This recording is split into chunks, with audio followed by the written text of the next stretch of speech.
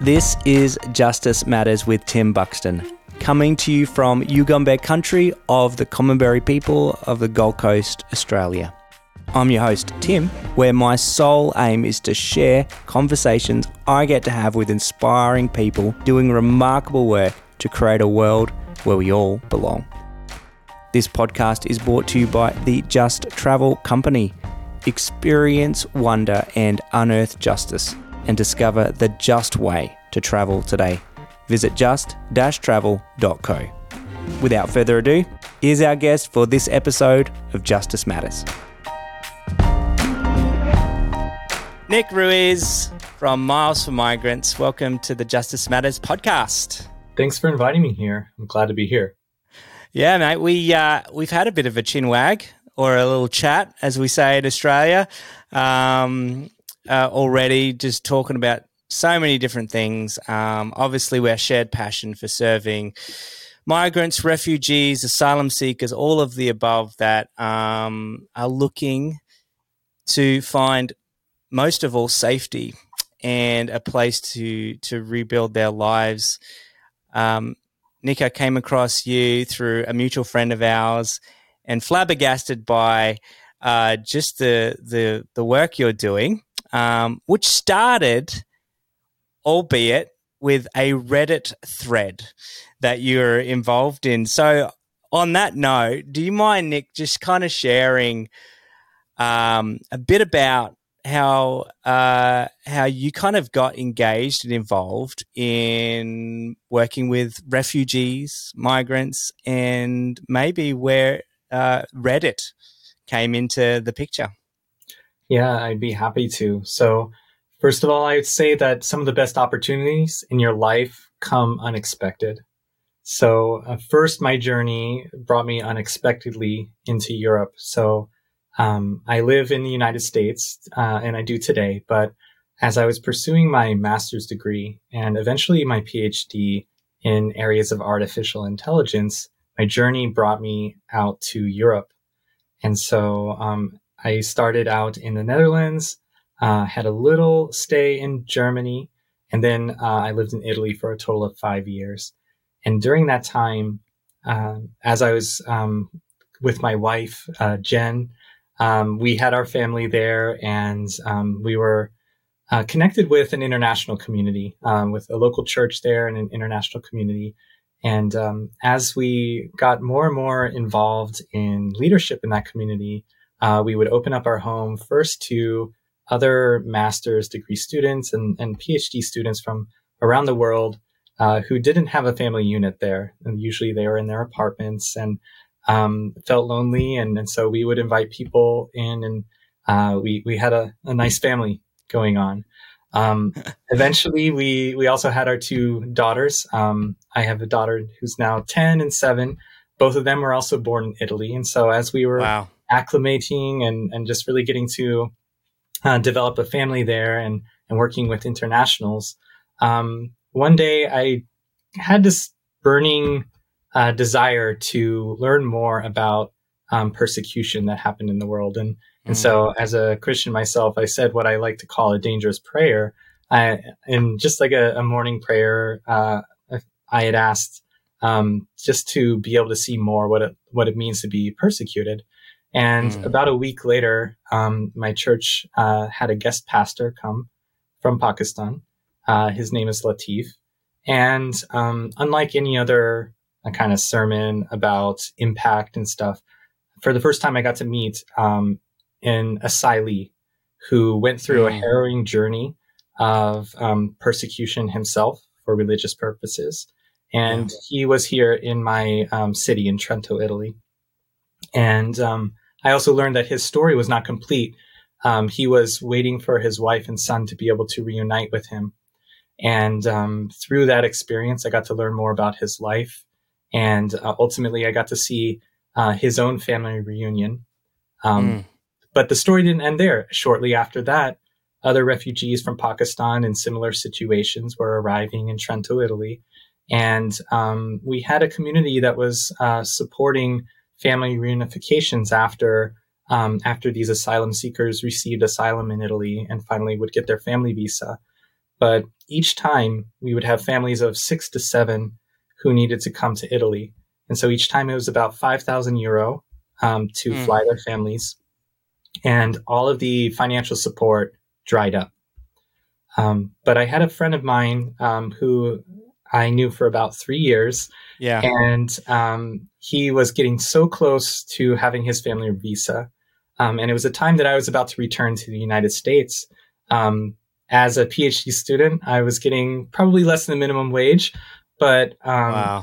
I told him, we will find a way. Don't worry about the cost, Mm. but we're going to find something.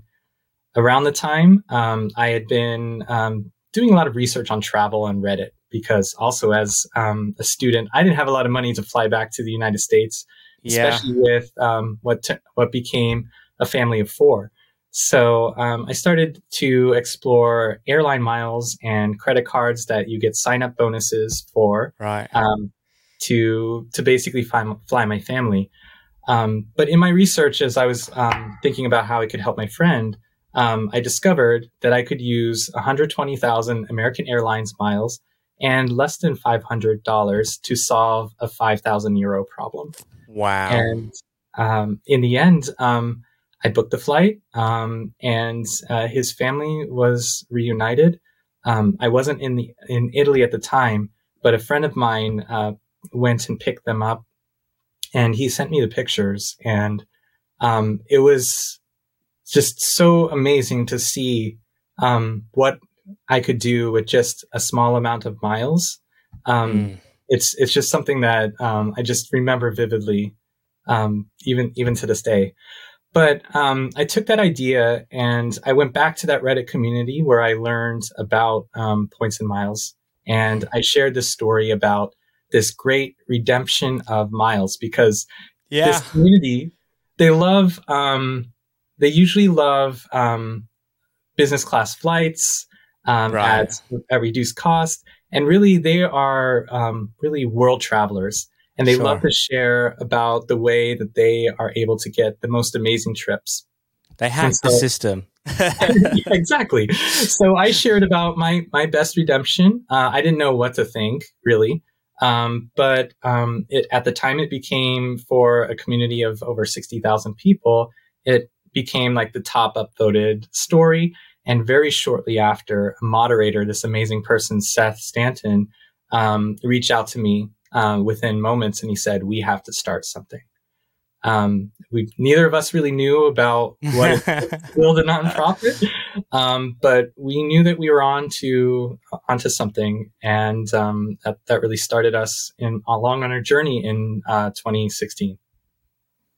I love that. I love the scrappiness you describe that story with. Great things don't often start in a boardroom. They start in the back room, just trying to figure out your back was against the wall. You don't have the funds.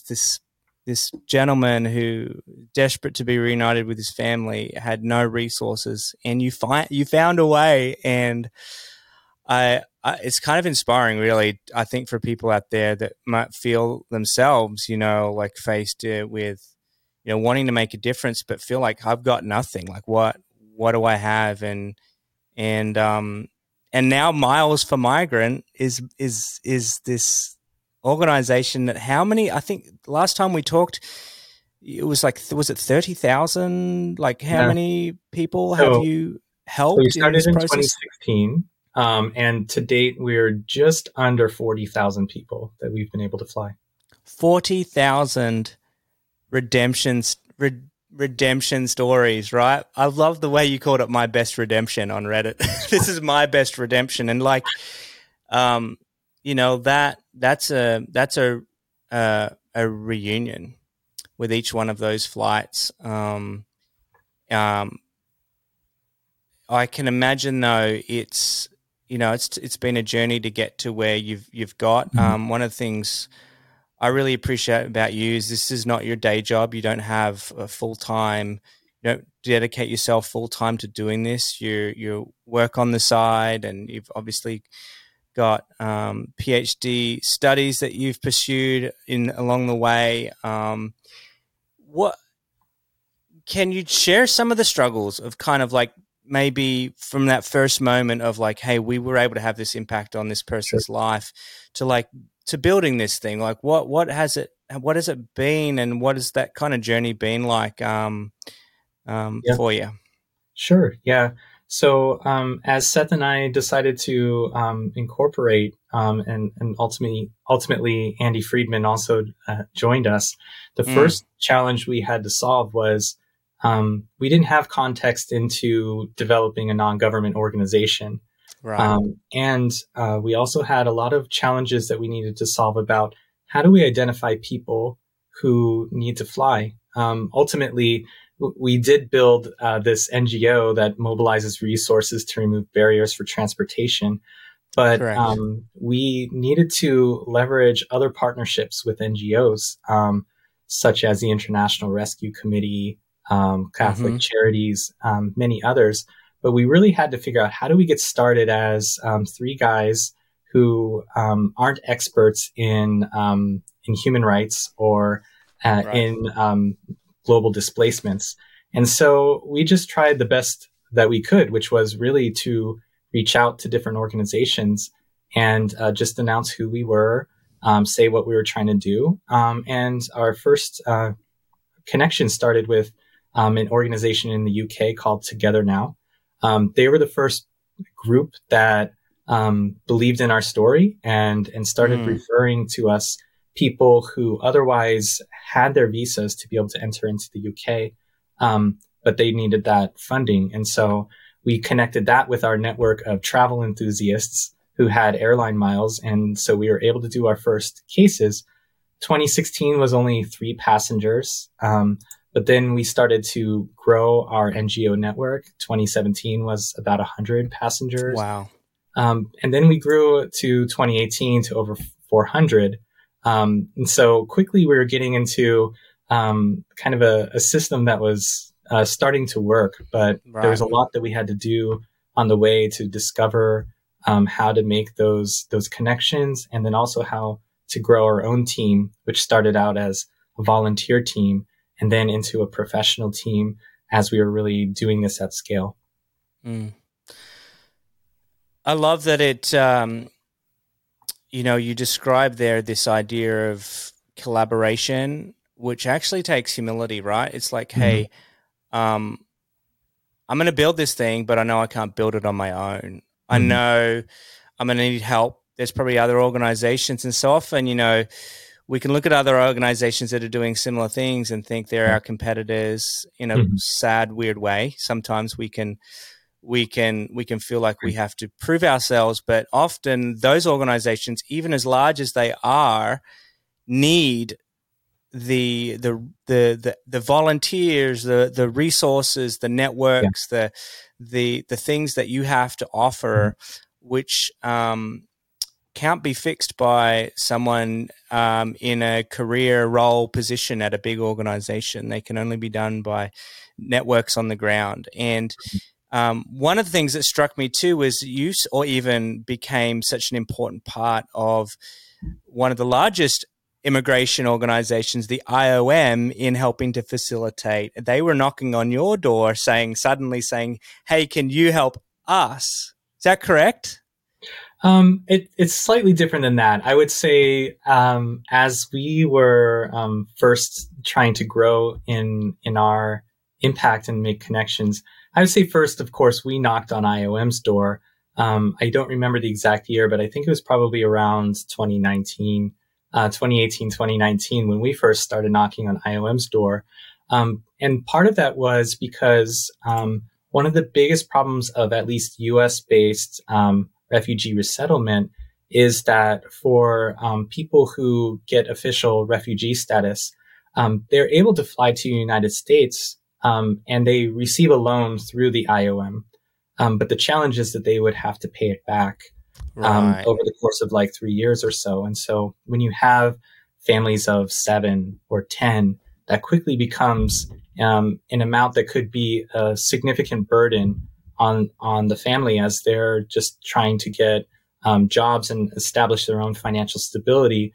And that was often compounded by the fact that they might be resettling into very expensive cities like New York City, where Wow. they were placed in these places under the care of IRC or other refugee support organizations.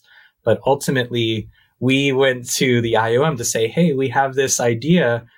Is there a way that we could help alleviate the travel loan process? But we were also small. And then operationally, we were really making a big ask to really change how the U.S. refugee resettlement process would even work. And so naturally, that started out as a no. And I think probably if I were in their shoes, I might have said no as well, because this is an organization that flies millions or transports millions of people. And we were at that point flying about 1,500 passengers in a year. So, but what did happen was that at the time of Afghanistan, was it? Yeah, Afghanistan, when Kabul fell, there was quickly a mobilization challenge, and IOM was ready to respond in the United States by triaging Afghan humanitarian parolees who were airlifted to United States military bases. They were ready to respond and make sure that everyone was vetted, that they had all that they needed in terms of like medical examinations, and also ready for their end destination. But the challenge that they had was that they didn't have funding to operate, at least to facilitate the flights and the transportation. And that took time, but we had a great opportunity, and also in thanks to the Shapiro Foundation, where we were connected with IOM, with IRC, and we were able to bring our expertise in booking flights, as well as the generous donations that we had received from many of our donors, to be able to make a very large impact, really to the tune of flying over 20,000 people. Wow. See, they did knock on your door in the end, and you, as a result of you being brave enough to reach out to them and show yourself that you were there. And I love the courage of being like, you know what, we might be small, we might not have everything, but it's almost like you looked in the mirror, and maybe you didn't feel like this, but from the outside looking in, as I hear you tell your story, Nick, it's like you were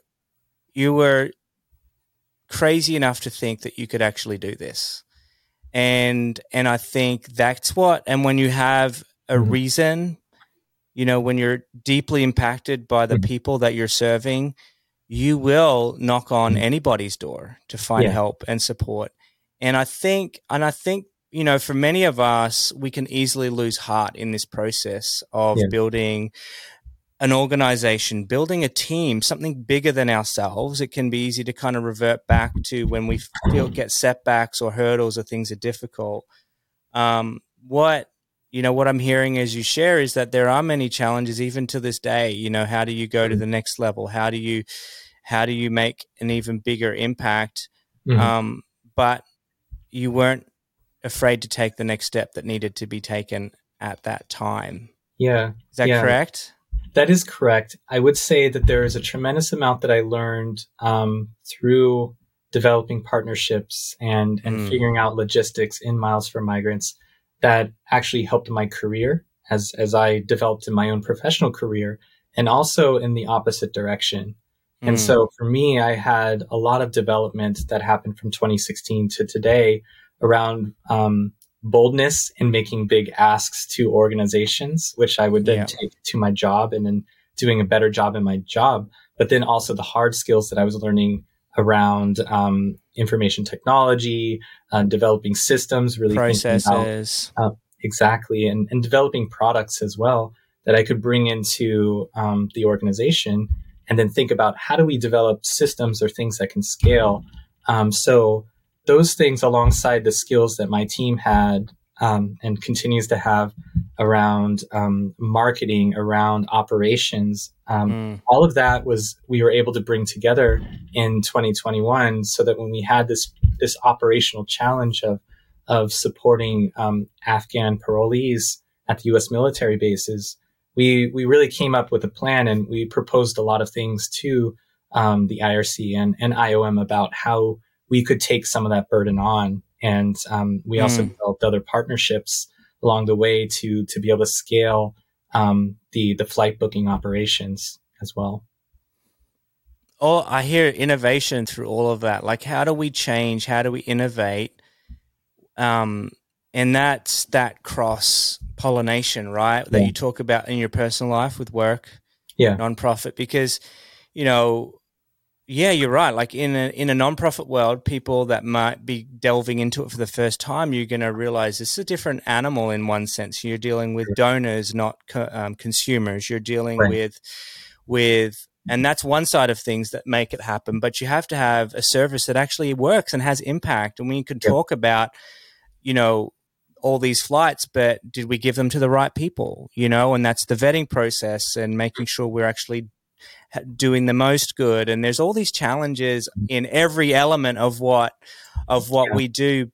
But I firmly believe in, and we've had a lot of guests recently that have been involved in business, that are doing business for good. And I think that there is this incredible innovation that we're at the cusp of right now with business and nonprofit, to not see them as separate entities, but to see how they can really work together to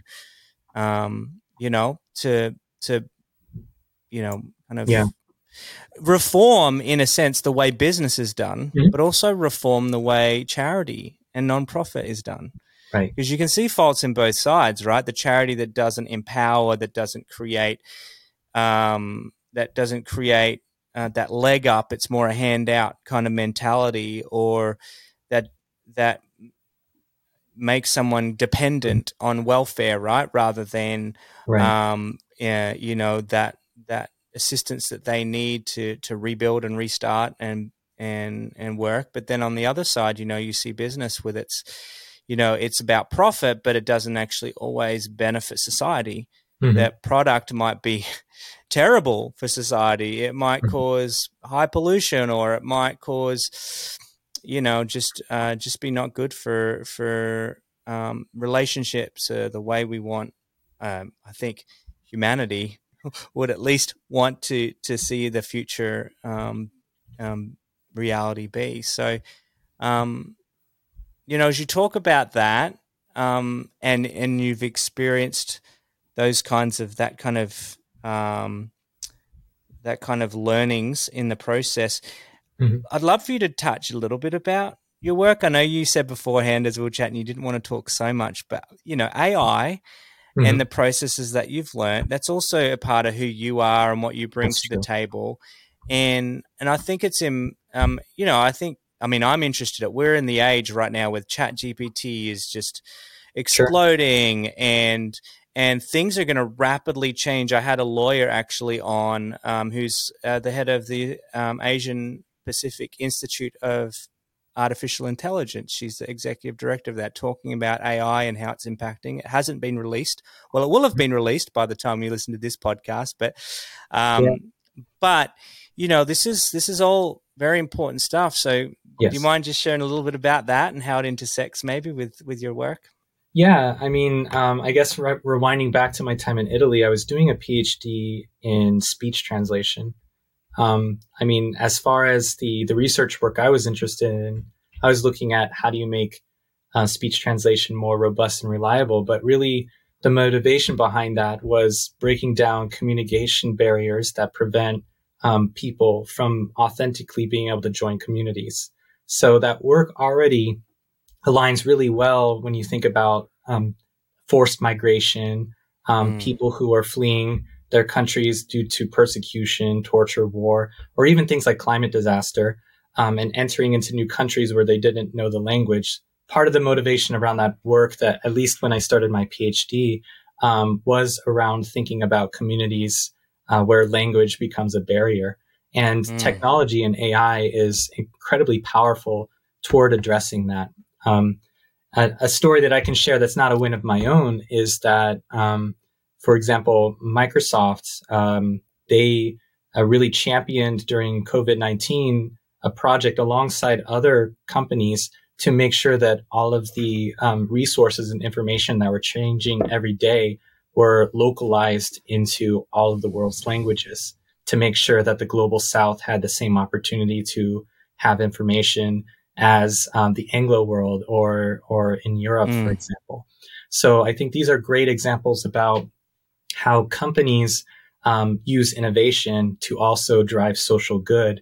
And kind of from that same spirit, my own work at Interactions, where I've gone from a natural language processing scientist to a product director of creating AI products, we're always thinking about how do you take that technology and benefit a community, possibly giving better access through having virtual assistants that you can communicate in your native language. Wow. Or even as you look at ChatGPT, how do you make sure that the information is fair and reliable and trustworthy as you're seeing more and more that you can do with it, like avoiding things like fake news and things like that. Mm-hmm.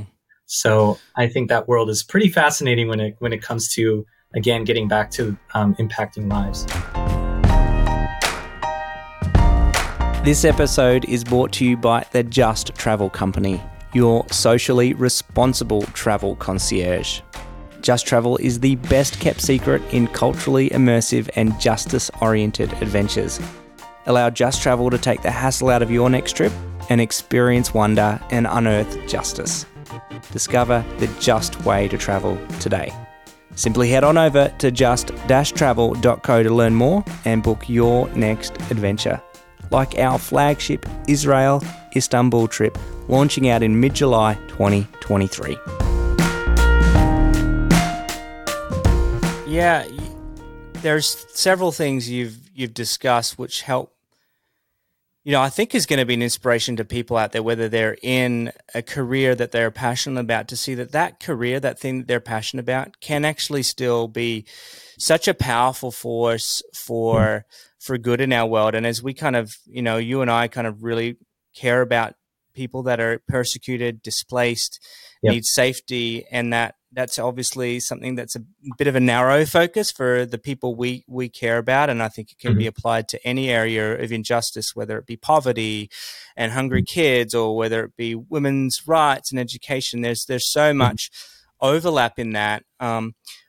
But, there's been a recent announcement, for example, with the US government recognizing, hey, the system that's really slowing down, like, migration to the US and refugee settlement, like the US opened up 100,000 spaces for refugees to come. Do you know how many came, even though they had a space for an allowance for 100,000? Do you know how many came through the system? I don't remember the exact number, but I know it was a paltry amount. It was like 25,000. Yeah. That was under Biden administration. Under the previous administration, it was like 12,000. That's the US. That's the United States, right? This is humongous, like, failure really on the government's part to process. And the problem that they identified is that there's this bottleneck with processing people. Embassies were shut during COVID, and things weren't able to be done. And that's where I see the emergence of organizations like yours. Their adoption now, the recent government has actually just announced they're going to adopt a Canadian kind of piloted program, which is empowering community sponsorship, where a group of families can gather together. Maybe they can all pull their air miles, and fly them out with their air miles, and then also provide that support when they're on the ground to help them through.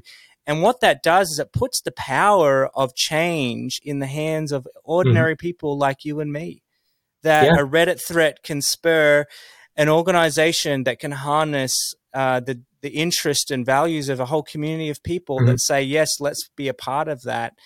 And I think, as I hear you talk, there's just so many ways businesses can use this and it's about putting releasing the shackles, I guess, and saying, hey, it's time that we all just, did our little bit. right? Yeah, yeah. You raised a couple interesting points. So you talked about Canada and I think the generosity of individuals. And I think where that showed up very quickly as the war in Ukraine has continued to escalate, is that there has been a very strong response to bringing in Ukrainians into Canada. And one place where Miles for Migrants has been able to participate is that we co-funded with the Canadian government the Ukraine to Amazing. Canada Travel Fund, and so that was really first. Leveraging generous communities who were willing to sponsor families in their homes, Mm, and then that piece of transportation still remained a problem. And so we opened up a travel fund application where Ukrainians could apply for flights and get free flights to come to the United States. And the next version of that the U.S. government has started is this idea, as you mentioned, about community sponsors and looking at sponsorship as the way for Ukrainians to get humanitarian parole. So, like you said, you're already seeing it within government policy that that leaning toward communities sponsoring mm. families and welcoming them and making them feel like they belong in the community as a prerequisite to being able to come. So I think there's a lot that we've learned from Canada in that area. Yeah. So, and Australia's launched a similar program. I think they're piloting it just for 1,500 humanitarian visas that have been Mhm. approved. The challenge, though, that you and I face is that um, the system set up to facilitate humanitarian refugee visas, it's a very Yeah. narrow system to get through. Yes. And you and I know, I mean, having lived abroad, some of the challenges in different processing of Hmm. how do you get in that system? You know, it's not it's a the privilege. You kind of sometimes it's who you know that enables you to Yeah. even get recognized. And so, how then do we provide? Because there's many avenues people Mhm. take to try and migrate. And, you know, Yes. they'll just if they've got the money, they'll jump on a plane and Yeah. fly, get a visa if they can, a tourist visa, and then overstay their visa, which puts them, Yeah. you know, not through the technical system, or they'll, in tragic circumstances, jump on a boat, you know, risk Yeah. their lives on dangerous seas, and you Yeah. know that they're not going to do that with their family or anybody unless they're desperate, unless they Yeah. really want another, they're afraid for their life, right? Yeah, and here's even something that's just recently in U.S. government policy. So the U.S. government has released a policy that allows nationals from Nicaragua, Venezuela, Haiti, I think also Cuba, to receive humanitarian parole. Um, but there's a condition to that. These individuals can't receive the benefit if they cross the U.S.-Mexico border and apply for asylum. And to receive it, they actually have to fly into the United States. And so for that action to happen, they have to be able to afford the tickets to actually enter into that port of entry, and that's a large financial burden. And so this is one example of a program where there's certain ways that you can get access and get humanitarian parole, but this is also a place where Miles for Migrants can come in, and so we can use our miles and our cash, which I think is like 23,000 airline miles plus $50 per Right. person. And so this is a very tangible thing. And I would even say to the listening community that you could actually donate and make this possible so that people can come in and receive that human right that they deserve. You heard it, guys. I mean, if you're looking for ways to actually make a difference in the life of a family that you know has been vetted, that you know will be able to restart their life, there's a way you can do that just with your miles. I mean, that's the beautiful thing, that you're out there looking for I mean, if this is the new parameters, how do we work around that? And that's the spirit actually of a refugee. You know, I've coined the term waymaker. Mm. And I think that is what they are. They will find a way when there is no way. And I think that's our commitment to them, is that when there's roadblocks, whether it be political roadblocks, Yeah. whether it be financial roadblocks, whether it be Mhm. roadblocks in the minds and hearts of people that don't Yeah. see these as human beings worthy of dignity for start, and the agency to determine where they want and believe that they are safe and united with their family. There's Mhm. nothing more important than seeing families Yeah. torn apart from each other. Yeah, and when you say about how difficult it is for people to receive their human rights of safety, and really sometimes that distance can be thousands of miles or kilometers. Sometimes there is a barrier, like a physical wall, in the case of the Mm. U.S. Mexico border, that prevents that from happening. I like to think that the organization that we created with Miles for Migrants is an organization that our vision is to make safety only a few miles away. So I instead of love that. having to cross oceans or go through burdens of debt just to do that transportation, to make it just a little bit for people to be able to go to safety and not have to exercise so much resilience to do what is ultimately their human right. Safety is only a few miles away.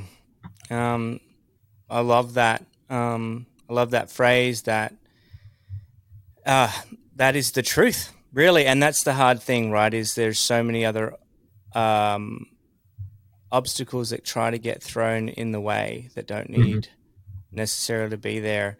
Um, I'm sure you've made your fair share of mistakes along the way, even as you've built this, and I think it's really Yeah. helpful and for all of us to reflect on, hey, in even in our best intentions, Mm-hmm.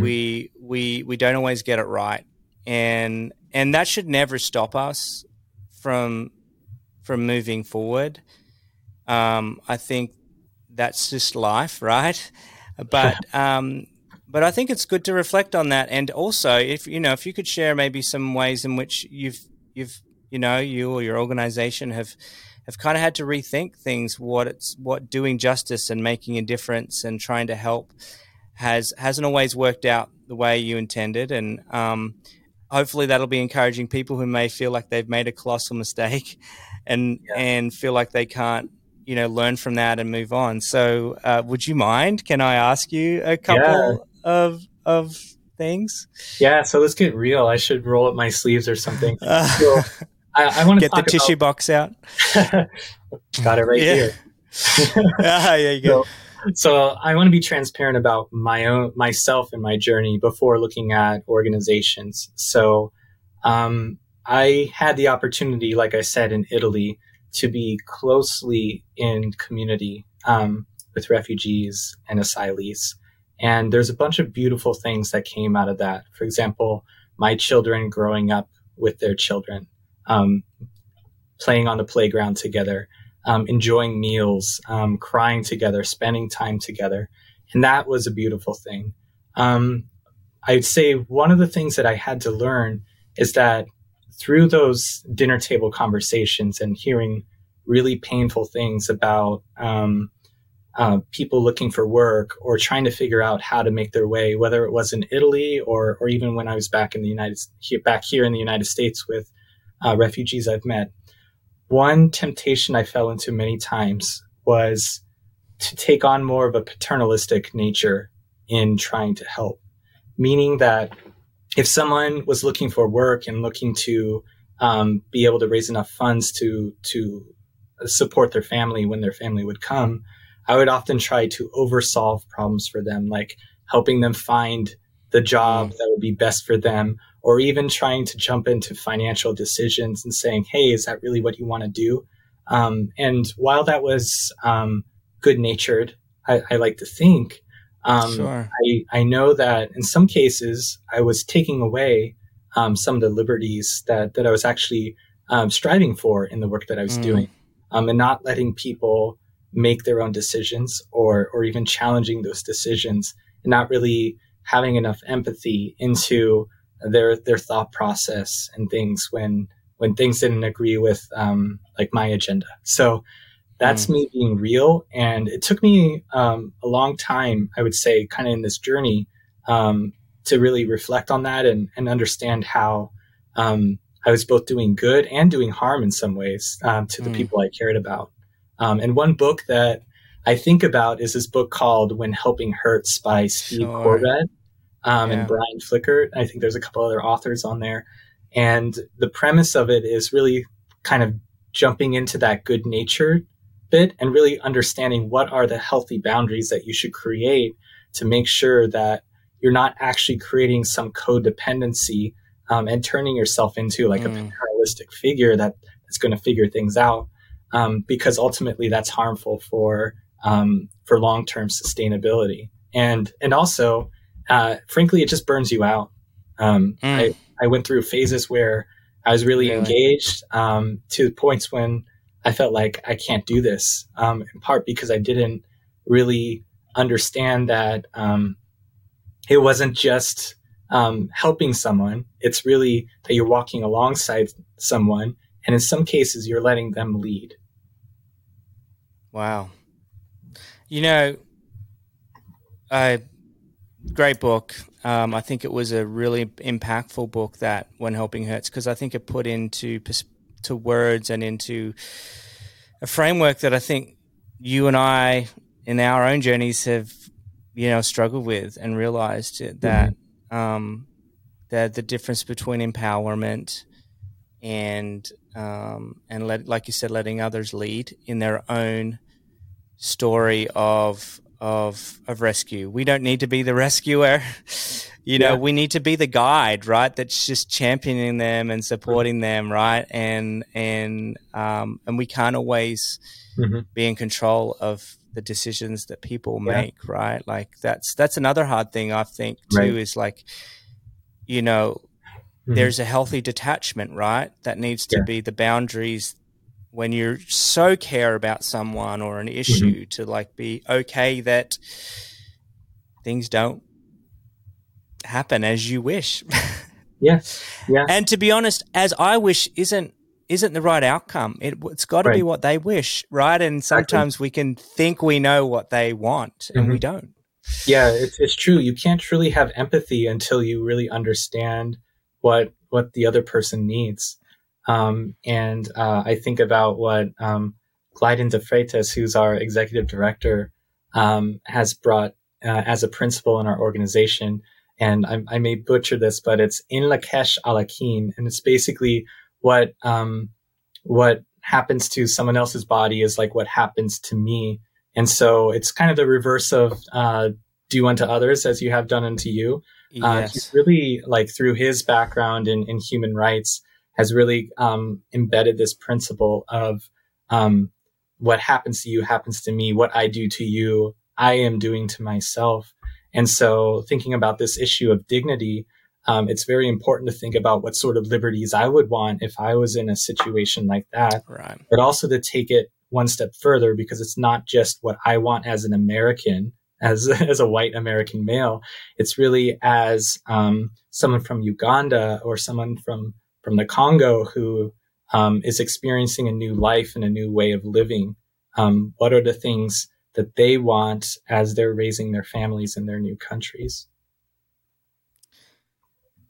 So beautiful, man. Like, and that's a complicated thing, as we were talking earlier, because there's a whole nother system they have to live within that doesn't often offer, say, someone from Uganda living in America, that system and that culture doesn't offer them what they want and left behind. And yet somehow, they do deserve to still be able to bring their culture and not have to, I hate the word, assimilate into a new system. But, there is an integration that needs to take place. And I think that begins with learning that phrase. Can you say it again?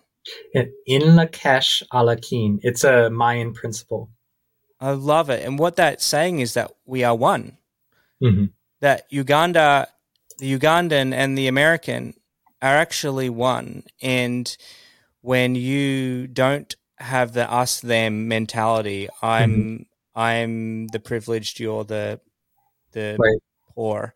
When it's like we both have so much to offer each other and shared Yeah. experience, suddenly the I think the ability for both to Yeah. actually mutually flourish and learn and grow Yes. through that Yeah. exchange is felt. Yeah. And I'm learning to lean into this principle now. So that if an Afghan is not getting their human rights, I am losing as well. So it becomes really Mm. a duty. And so I think my journey has gone from wanting to see what others are experiencing to seeing it to trying to fix it and then understanding more that it's their journey to fix and their journey becomes my journey as well. So how can I help you on your way? How can I help you on the journey you want to take? And um, that is a privilege for us and that lead organizations that are involved in this work is that we get to come alongside people um, and allow them to lead, right? Yes.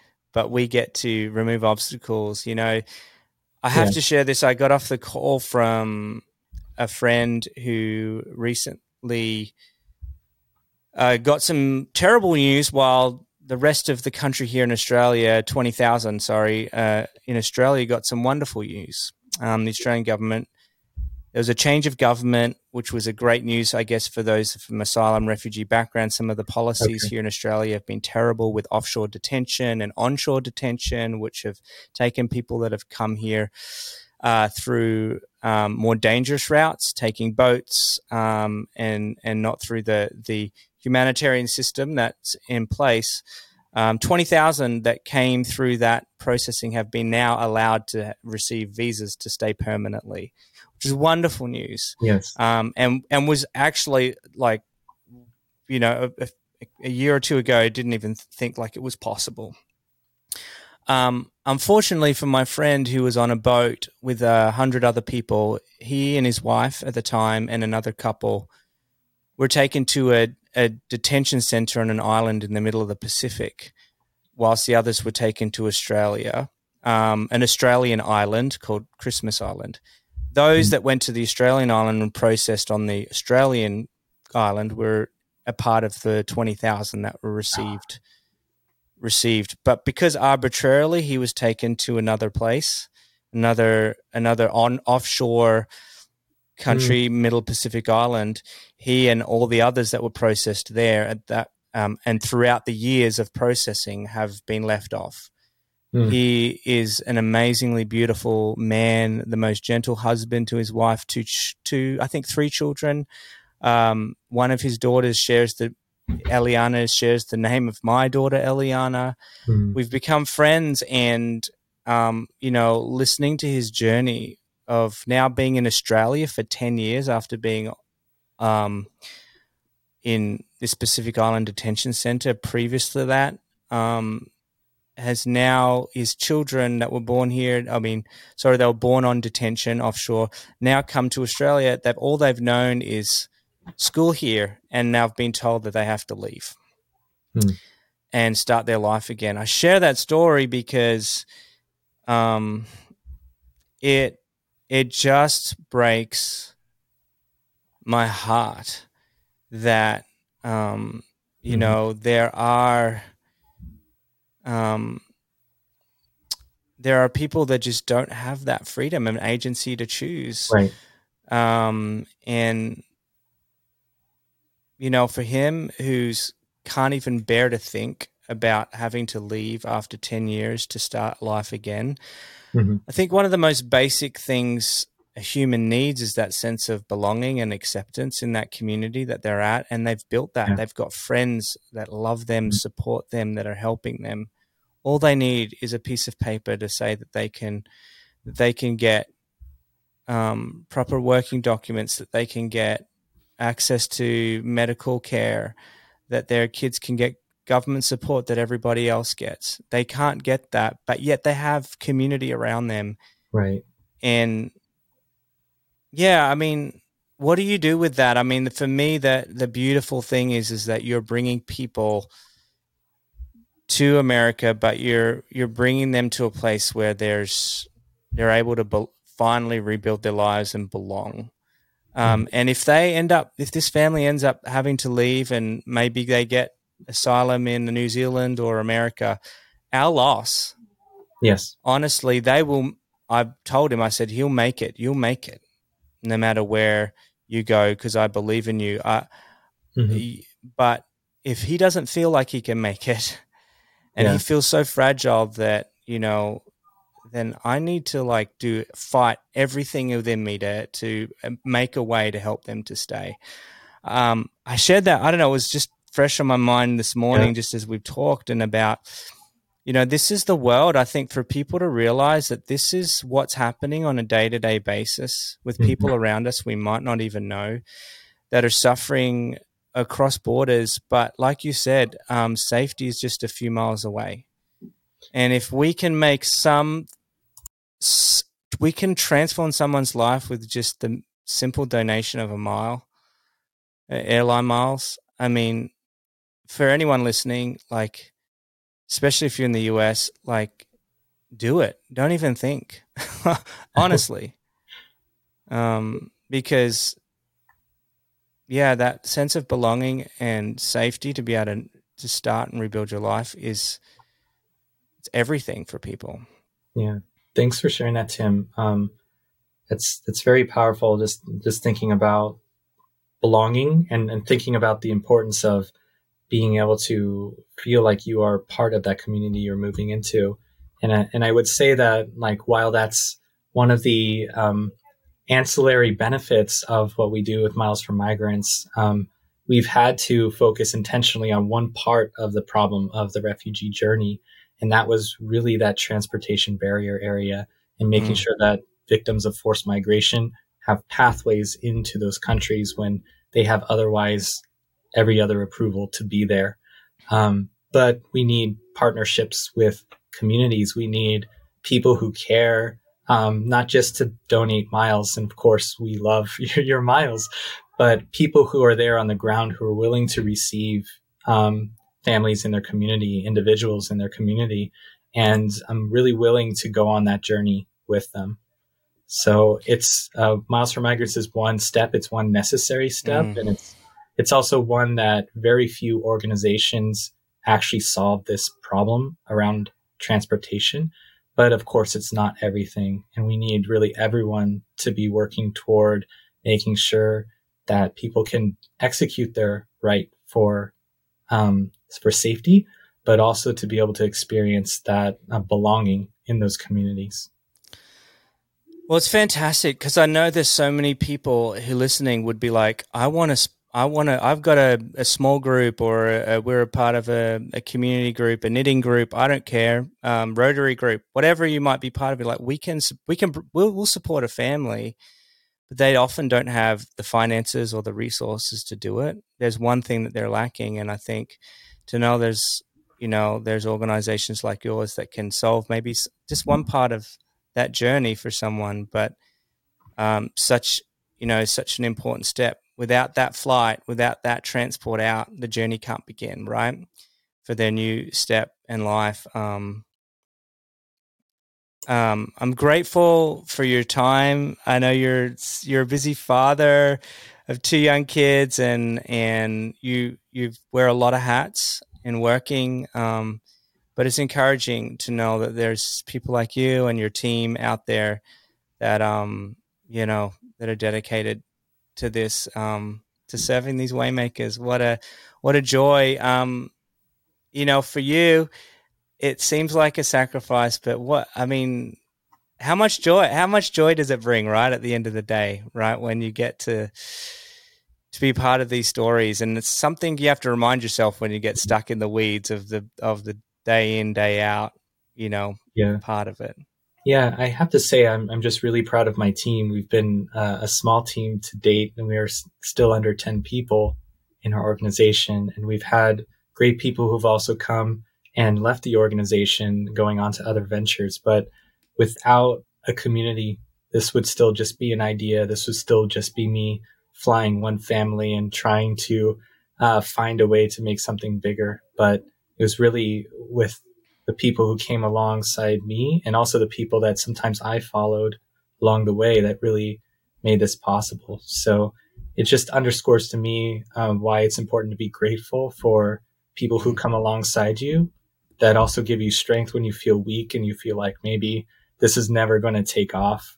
And sometimes you're the person to saying to others that, no, like, we are getting through this, like we are moving on, and this is an organization that's going to be 10 more years. Come on, let's go.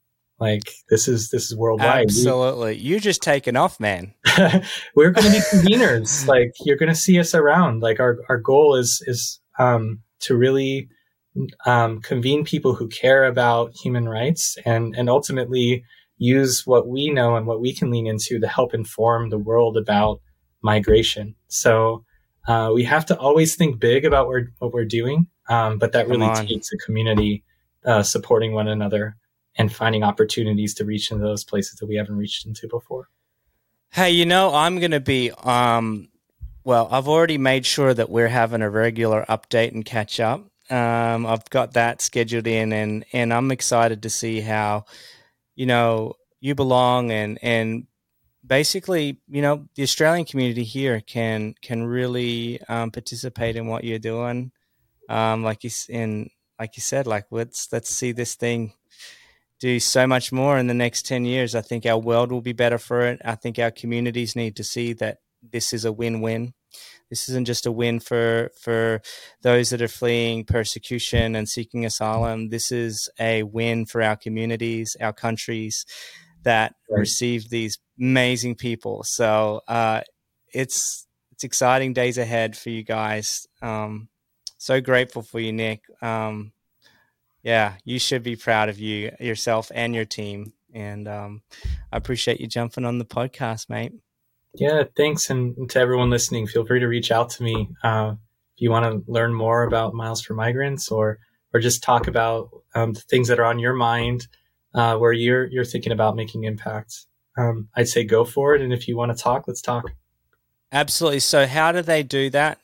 Miles for Migrants, that's Miles with the number 4. Yep. Migrants. .org. Mm-hmm. .org. It'll be in the show notes. Nick, if you don't mind, I'll put your email or someone's email that will be able to respond and attend to their request as best and quickly as possible in the show notes as well. We want to make it easy for anyone listening to like switch this off, pull over, and take some action, right? Because it's that easy. And you've made it easy, so with all your hard work, appreciate it. Can't wait to see what the future holds. Appreciate you, Nick. Making it to the end of another episode of Justice Matters with Tim Buxton. It is an immense privilege to share these conversations and inspiring people with you. To learn more about how you can get involved or learn more about today's guest, head on over to the show notes or episode description. This podcast was produced by the master himself, Jose Villotto, with just a little bit of help from me. The featured music is the song Turning Over Tables by The Brilliance. Lastly, to my Patreon community out there, thank you so much for your support and generosity. Without you, this podcast would not be possible. If you'd like to become a Patreon and get exclusive access to behind-the-scenes content, visit patreon.com/Justice Matters and start your Give What You Can monthly contribution today, and join me and so many others in creating a world where everyone belongs. Until next time, thank you for subscribing and sharing this podcast with your friends. Justice Matters with Tim Buxton acknowledges and pays respect to the past, present, and future traditional custodians and elders of this nation, now known as Australia, and the continuation of cultural, spiritual, and educational practices of Aboriginal and Torres Strait Islander peoples.